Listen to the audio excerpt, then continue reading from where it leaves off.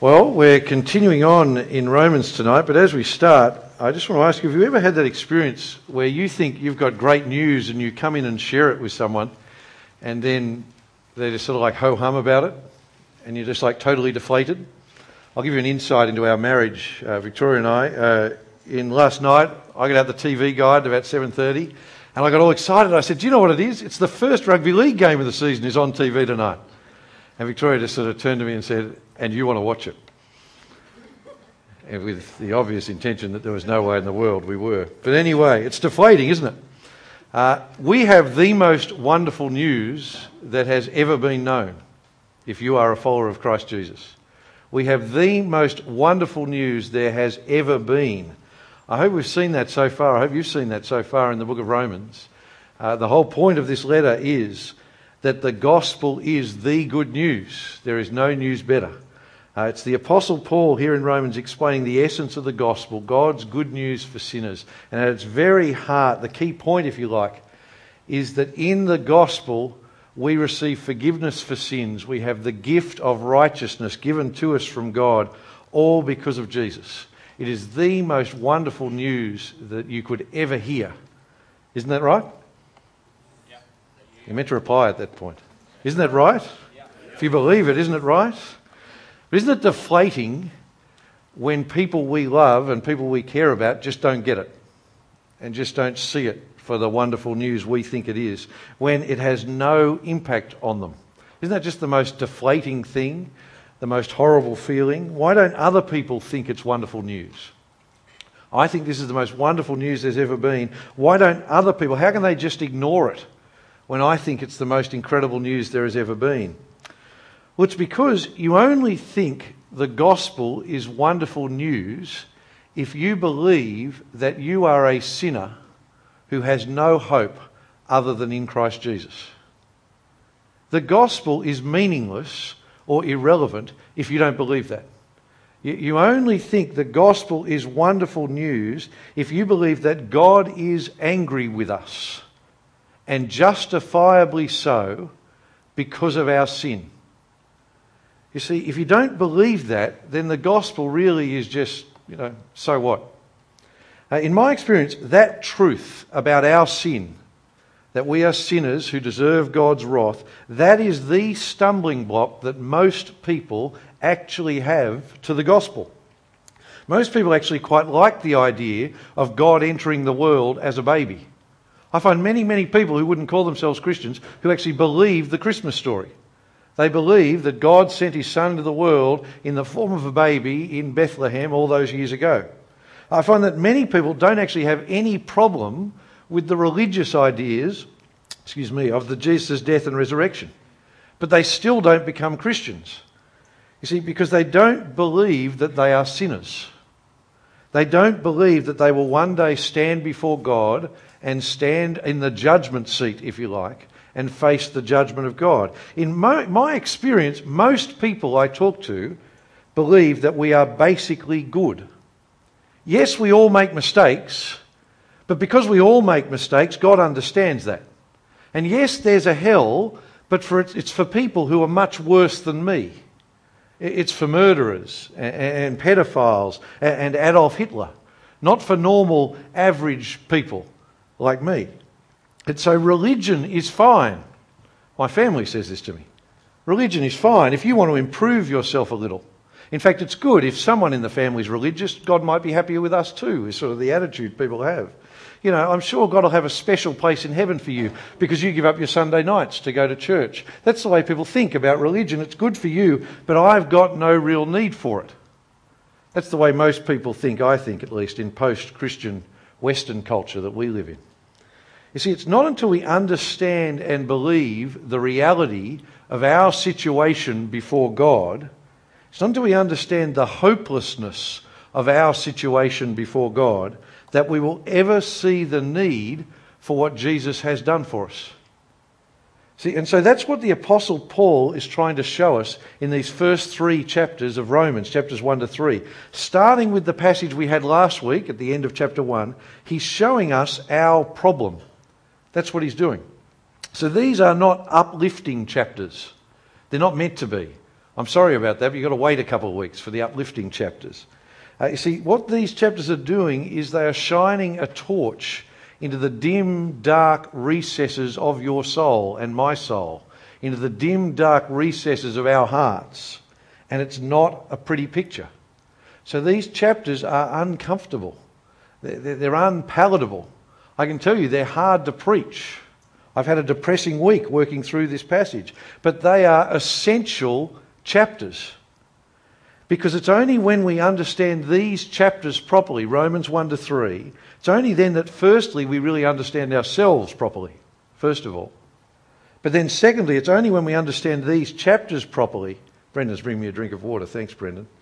It's only when we understand these chapters properly that our mind gets blown by how wonderful the gospel is.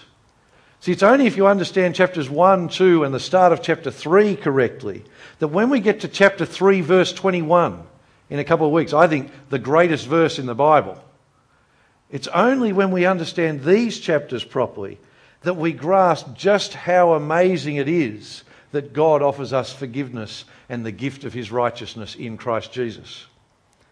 So, let's get into it. Please open up your Bibles, Romans 1 to 3. I don't just say that for my benefit.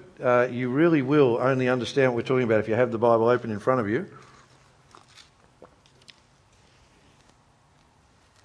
Now, really, this is all one long section from chapter 1, verse 18, through to chapter 3, verse 20. We're dealing with it in 3 sermons because it's a long passage to read. And it's all unpacking chapter 1, verse 18. So look with me at chapter 1, verse 18. It's on page 1036. It says this, "For God's wrath is revealed from heaven against all godlessness and unrighteousness." That's what it's about. It's all about God's wrath against human sin. And we saw the first part of it last week in chapter 1. Troy did a great job for us, I think, of opening up those verses. We saw how humanity, do you remember? We saw how humanity turns, and instead of worshipping the Creator, the one who created everything, what do we do instead? We worship the things he has created.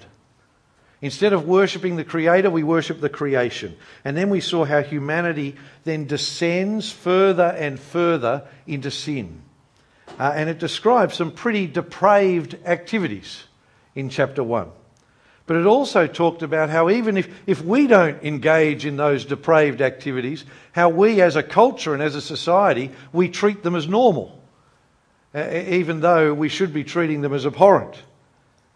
But as I sat here last week, I'll tell you what went through my mind. Even though I know I'm a sinner, I know that in my mind. I know that because I've read the Bible. It tells me I'm a sinner. But I sat here and I must admit I was thinking, yes, but that's not me in that second half of chapter 1 that we looked at last week. Yes, I know it's true. I know I'm a sinner. But that description is not me.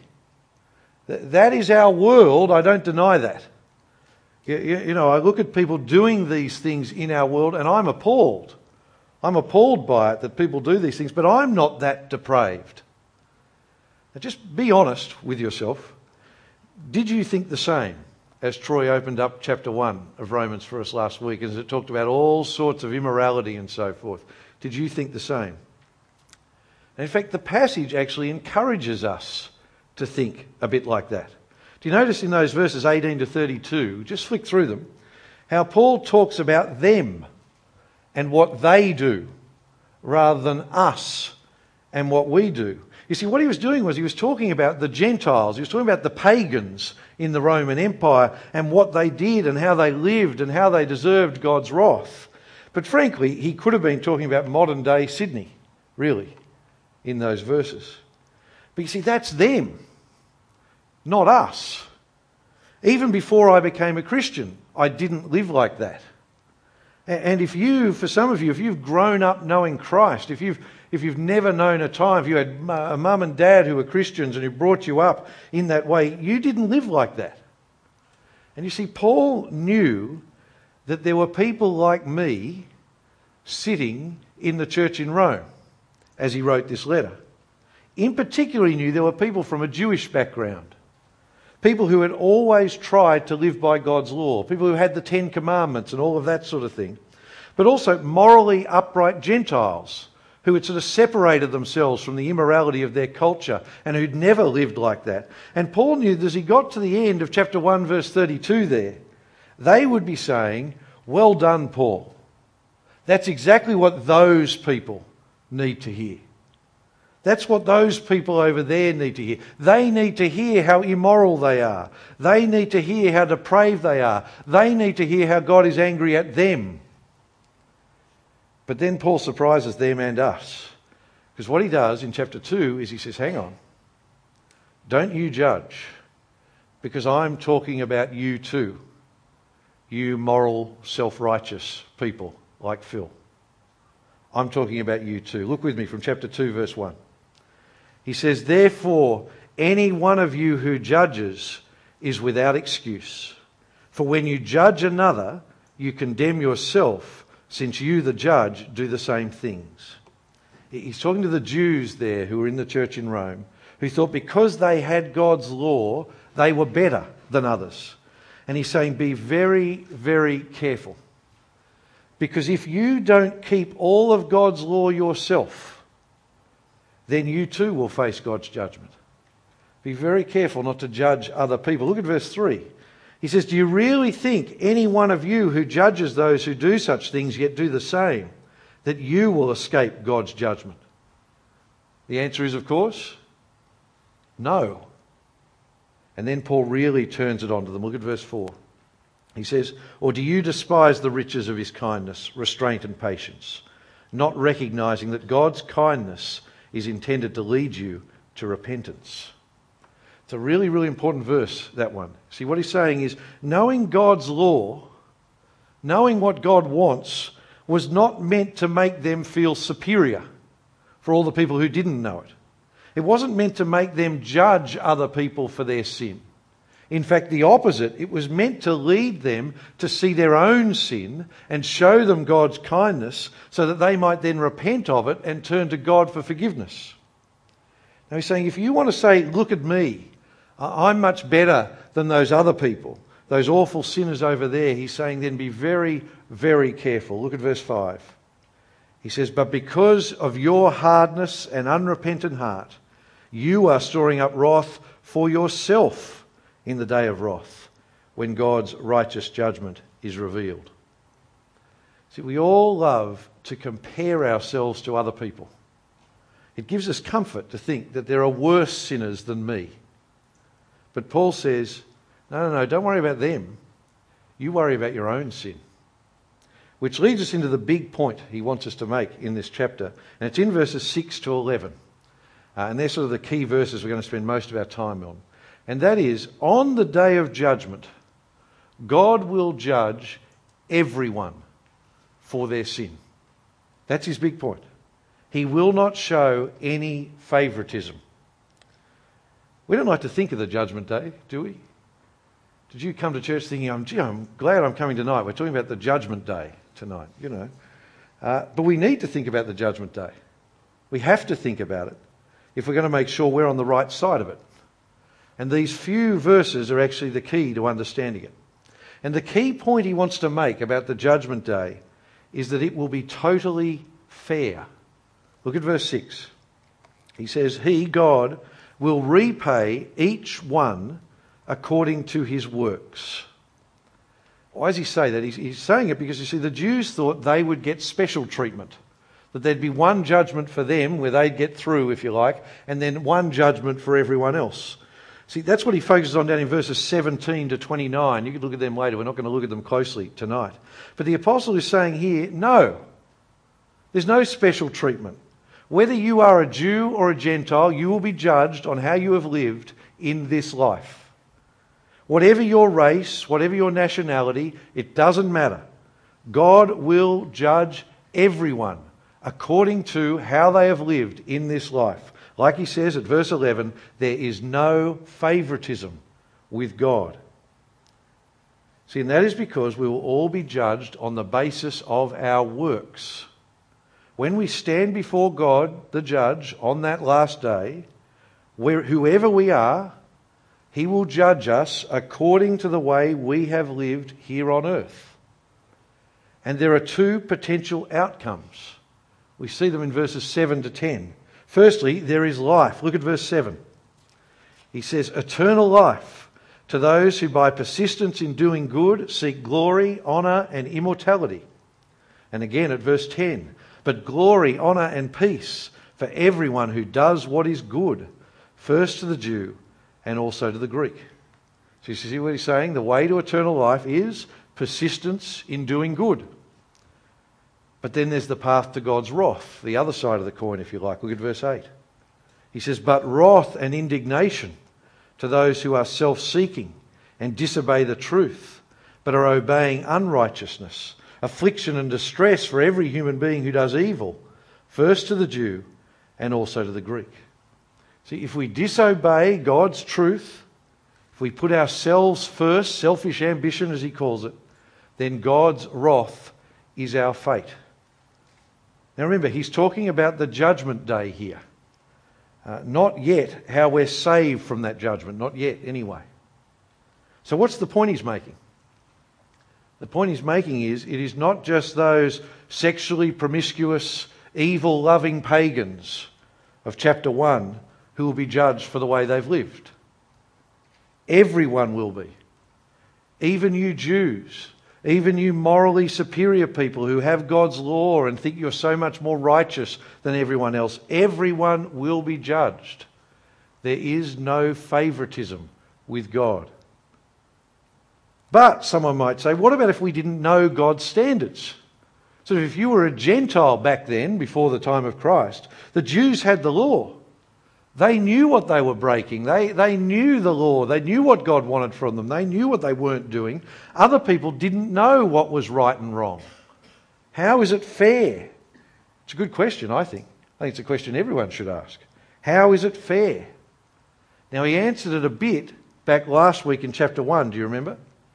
He said, just by living in this world, every one of us, just looking at the creation that we live in, every one of us has enough evidence to mean that we are guilty of rejecting God. Even if we've never had the Bible, even if we've never known God's law, we know enough to be guilty of failing to honour God. That was the point in chapter 1. But now he adds a bit more than that. He says the judgment day will be fair because people will be judged according to the knowledge they have. Just look from verse 12. He says, all those who sinned without the law will also perish without the law. And all those who sinned under the law will be judged by the law. Do you see his point there? Please stick with me here. This is a very hard passage and you've got to really keep switched on to understand it. Do you see his point in verse 12? He's saying Jews who lived by the law, well, God will judge them for failing to keep it. Gentiles who've never heard the Old Testament law, they'll still be judged, but not by that standard. So what standard does God judge people by? People who haven't heard his law. Well, let's look from verse 13. He says, for the hearers of the law are not righteous before God, but the doers of the law will be declared righteous. Keep with me here. He's saying having the law doesn't make anyone right with God. He's talking to the Jews still there. Knowing the law, reading it, hearing it preached, does nothing for you. Doing it, that does something for you. Actually keeping God's law, that's what we need to be righteous, to be right with God. So with that in mind, the Gentiles who've never heard the Ten Commandments should still know that it is wrong to murder. They should still know that it's wrong to commit adultery. They should still know that it's wrong to steal. And that's his point in verse 14. So look there. He says, so when Gentiles who do not have the law instinctively do what the law demands, they are a law to themselves, even though they do not have the law. They show that the work of the law is written on their hearts. Their consciences confirm this. What's he saying there? He's not saying, if their conscience says it's okay, then it's okay to do it. He's not saying that at all. Now, our consciences are as impacted by sin as any other part of us. In fact, it's a good guide that if your conscience just says, go ahead and do it, don't even think about it, it's probably sin talking rather than anything good. Now, the point he's making here is that a Gentile who has never heard God's law can still know that something is right. and can still know that something is wrong. It's just part of the way God has designed us. And when we stand before God, we will be judged according to what we know.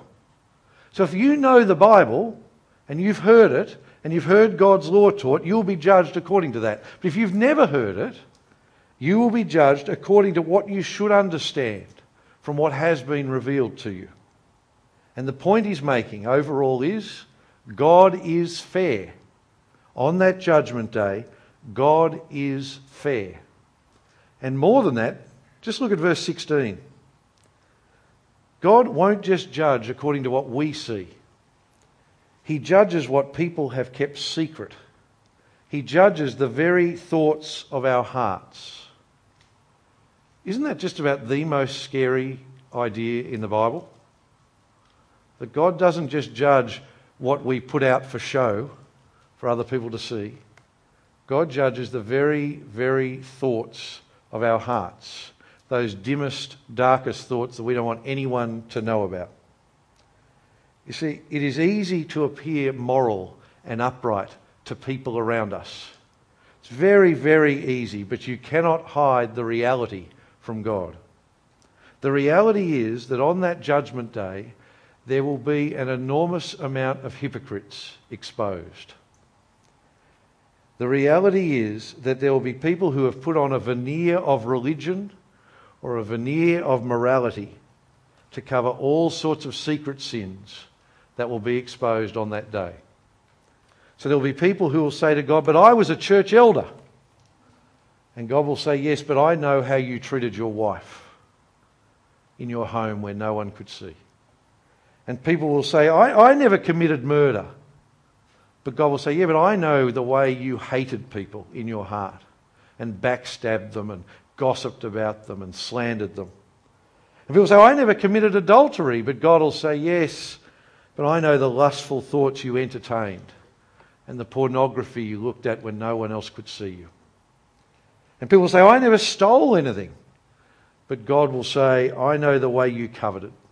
And I know the way you were never content with what I gave you. You always wanted more. You wanted to go into the next thing. You always wanted something that someone else had." It's a sobering thought, isn't it? That God judges the heart, not just the actions. That is the judgment day. That's what this chapter is about. That is the day when everyone will stand before God and be judged.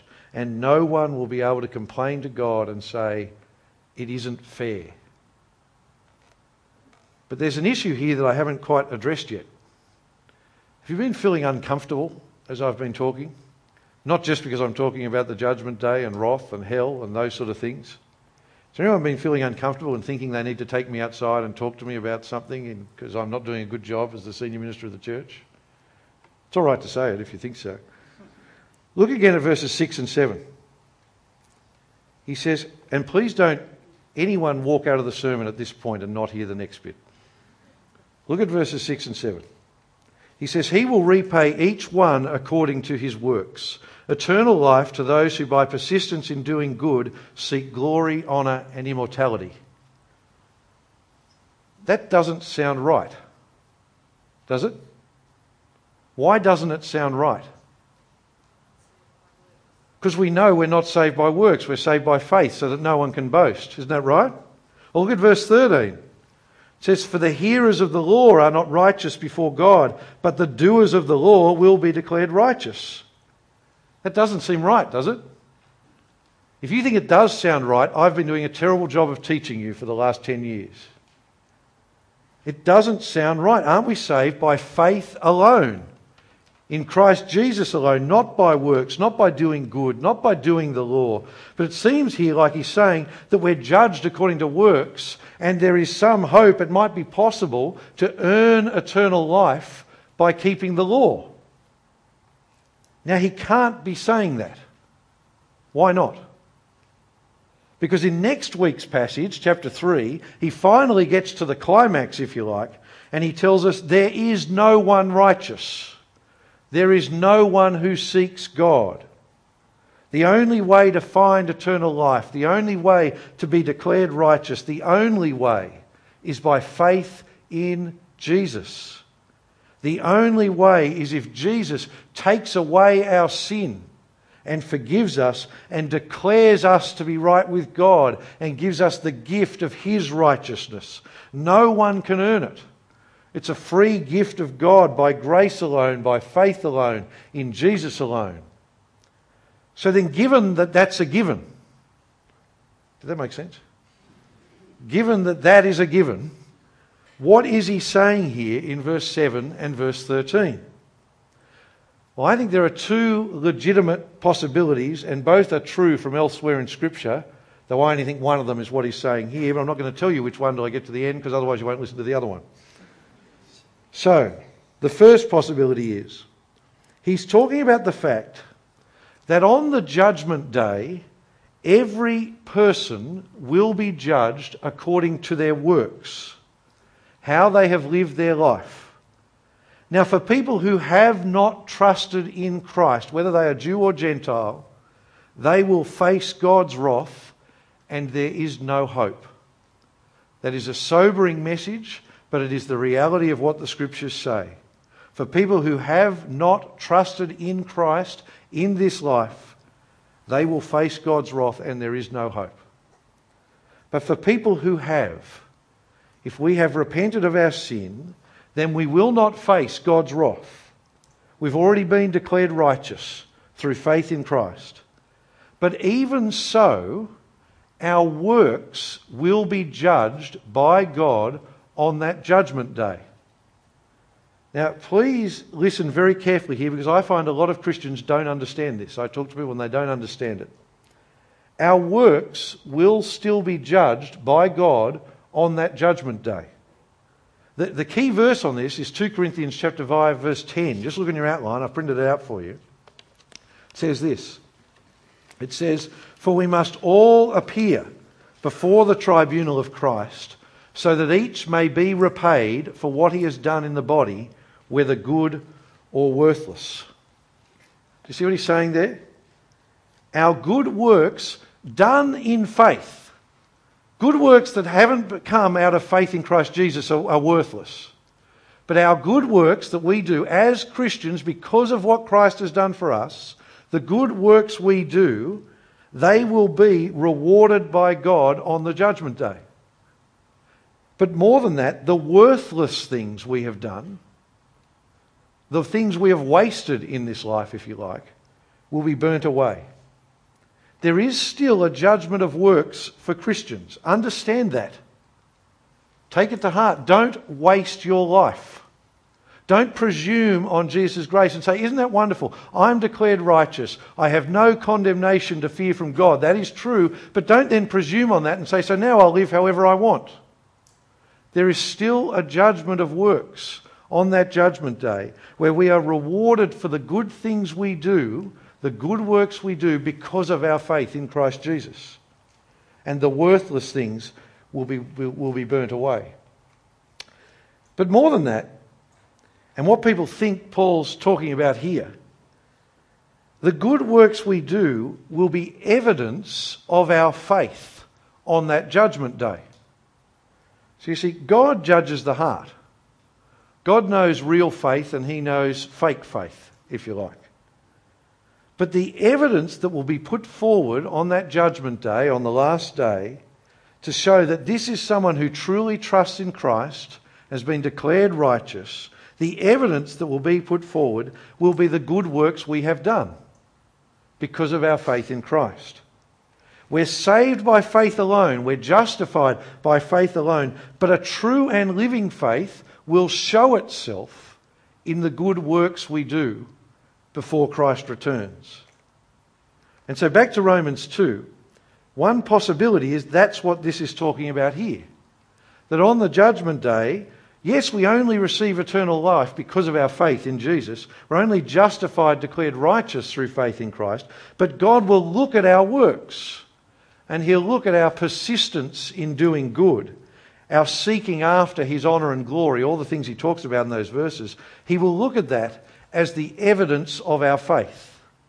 They don't enable us to be saved, but God sees it as the evidence that we are someone who is saved by faith. Now that is certainly true from other parts of Scripture, but I don't think that's what he's actually saying here in this passage, even though many people smarter than me think he is saying that. I think here Paul isn't thinking about our salvation yet. He's talking about the judgment of God. That's what he's doing. And he is establishing God's standards for judgment. And what he's doing is he's talking about the fact that it will be totally fair. And so he's saying, if you did keep the whole law, if you did keep it, if you did persist in doing good, if you did truly seek after God and seek after His honour and His glory above all else, if you did, as Jesus puts it, love God with all your heart and all your soul and all your mind and all your strength, and if you did love your neighbour as yourself, then you would be declared righteous. You would receive eternal life. God is fair. If you do that, that is His standard, and He would keep His word. But then, when we get to chapter 3 next week, he will say, but no one does. No one seeks God. No one seeks His glory. No one is righteous. Not even one. And so what it means is, our only hope on that judgment day is to trust in Christ for His forgiveness. Not to try to earn our salvation from God's judgment. There is no hope there. Not to try to tell God how righteous we are. There is no hope there. Not to try and tell God how we're better than other people. And so He should just set His bar somewhere here so that we're just in and everyone else gets judged. There is no hope there. The only hope is to admit that we are sinners who are guilty before God, just as guilty as everyone else, and we need saving. See, I think that's the main point of this passage. There will be a judgment day. It will be totally fair. There will be no special leave passes out of God's judgment just because you're a Jew or you went to church or you were baptised as a child or you were religious or whatever other things people think. And God isn't particularly interested in the fact that you're better than someone else. God really doesn't care. God isn't interested in the fact that you aren't the debauched pagan who is being described in chapter 1, getting up to all sorts of activities that other people think are immoral.